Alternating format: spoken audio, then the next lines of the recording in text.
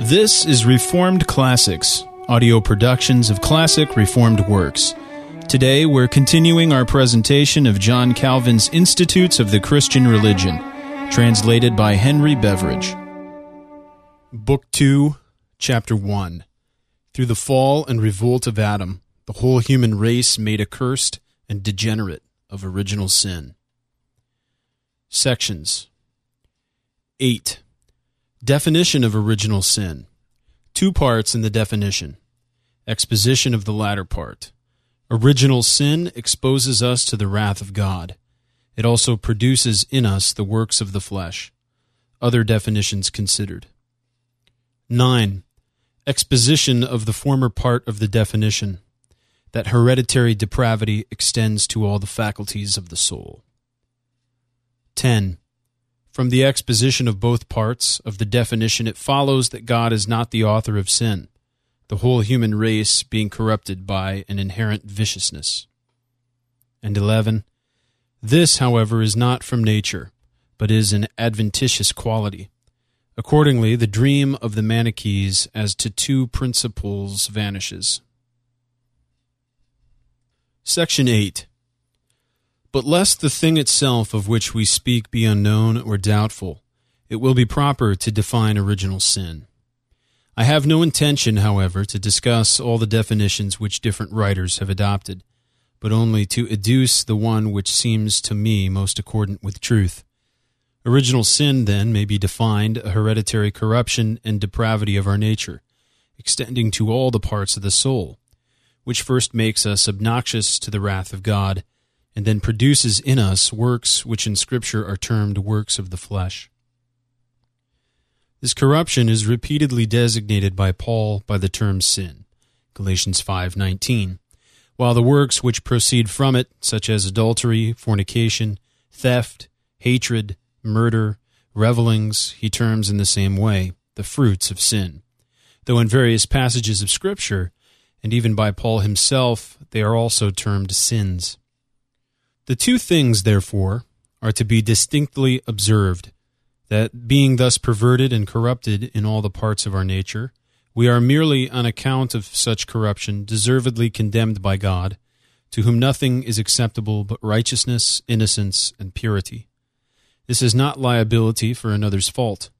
For when it is said that the sin of Adam has made us obnoxious to the justice of God, the meaning is not that we, who are in ourselves innocent and blameless, are bearing his guilt, but that since by his transgression we are all placed under the curse, he is said to have brought us under obligation. Through him, however, not only has punishment been derived, but pollution instilled, for which punishment is justly due. Hence Augustine, though he often terms it another's sin, that he may more clearly show how it comes to us by descent, at the same time asserts that it is each individual's own sin. And the apostle most distinctly testifies that death passed upon all men, for that all have sinned, Romans 5:12. That is, are involved in original sin, and polluted by its stain. Hence even infants, bringing their condemnation with them from their mother's womb, suffer not for another's, but for their own defect. For although they have not yet produced the fruits of their own unrighteousness, they have the seed implanted in them. Nay, their whole nature is, as it were, a seed-bed of sin, and therefore cannot but be odious and abominable to God. Hence it follows that it is properly deemed sinful in the sight of God, for there could be no condemnation without guilt. Next comes the other point, that this perversity in us never ceases, but constantly produces new fruits. In other words, those works of the flesh which we formerly described, just as a lighted furnace sends forth sparks and flames, or a fountain without ceasing pours out water. Hence those who have defined original sin as the want of the original righteousness, which we ought to have had, though they substantially comprehend the whole case, do not significantly enough express its power and energy. For our nature is not only utterly devoid of goodness, but so prolific in all kinds of evil that it can never be idle.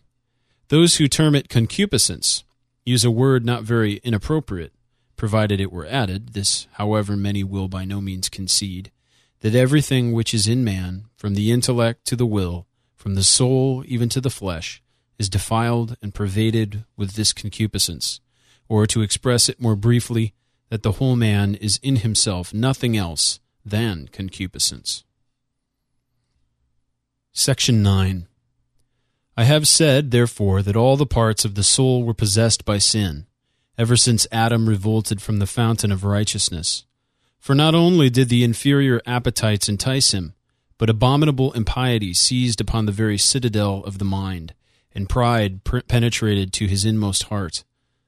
So that it is foolish and unmeaning to confine the corruption thence proceeding to what are called sensual motions, or to call it an excitement which allures, excites, and drags the single part which they call sensuality into sin. Here Peter Lombard has displayed gross ignorance. When investigating the seat of corruption, he says it is in the flesh, as Paul declares, not properly, indeed, but as being more apparent in the flesh. As if Paul had meant that only a part of the soul, and not the whole nature, was opposed to supernatural grace. Paul himself leaves no room for doubt when he says that corruption does not dwell in one part only, but that no part is free from its deadly taint. For speaking of corrupt nature, he not only condemns the inordinate nature of the appetites, but in particular declares that the understanding is subjected to blindness and the heart to depravity. Ephesians 4:17 and 18. The third chapter of the epistle to the Romans is nothing but a description of original sin. The same thing appears more clearly from the mode of renovation. For the spirit, which is contrasted with the old man, and the flesh, denotes not only the grace by which the sensual or inferior part of the soul is corrected, but includes a complete reformation of all its parts, Ephesians 4:23. And accordingly, Paul enjoins not only that gross appetites be suppressed, but that we be renewed in the spirit of our mind, Ephesians 4:23, as he elsewhere tells us to be transformed by the renewing of our mind, Romans 12:2. Hence it follows that that part in which the dignity and excellence of the soul are most conspicuous has not only been wounded, but so corrupted that mere cure is not sufficient. There must be a new nature. How far sin has seized both on the mind and heart, we shall shortly see. Here I only wished briefly to observe that the whole man, from the crown of the head to the sole of the foot, is so deluged, as it were, that no part remains exempt from sin, and therefore everything which proceeds from him is imputed as sin. Thus Paul says that all carnal thoughts and affections are enmity against God, and consequently death, Romans 8:7. Section 10.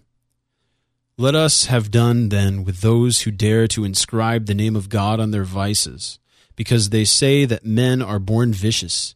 The divine workmanship which they ought to look for in the nature of Adam, when still entire and uncorrupted, they absurdly expect to find in their depravity.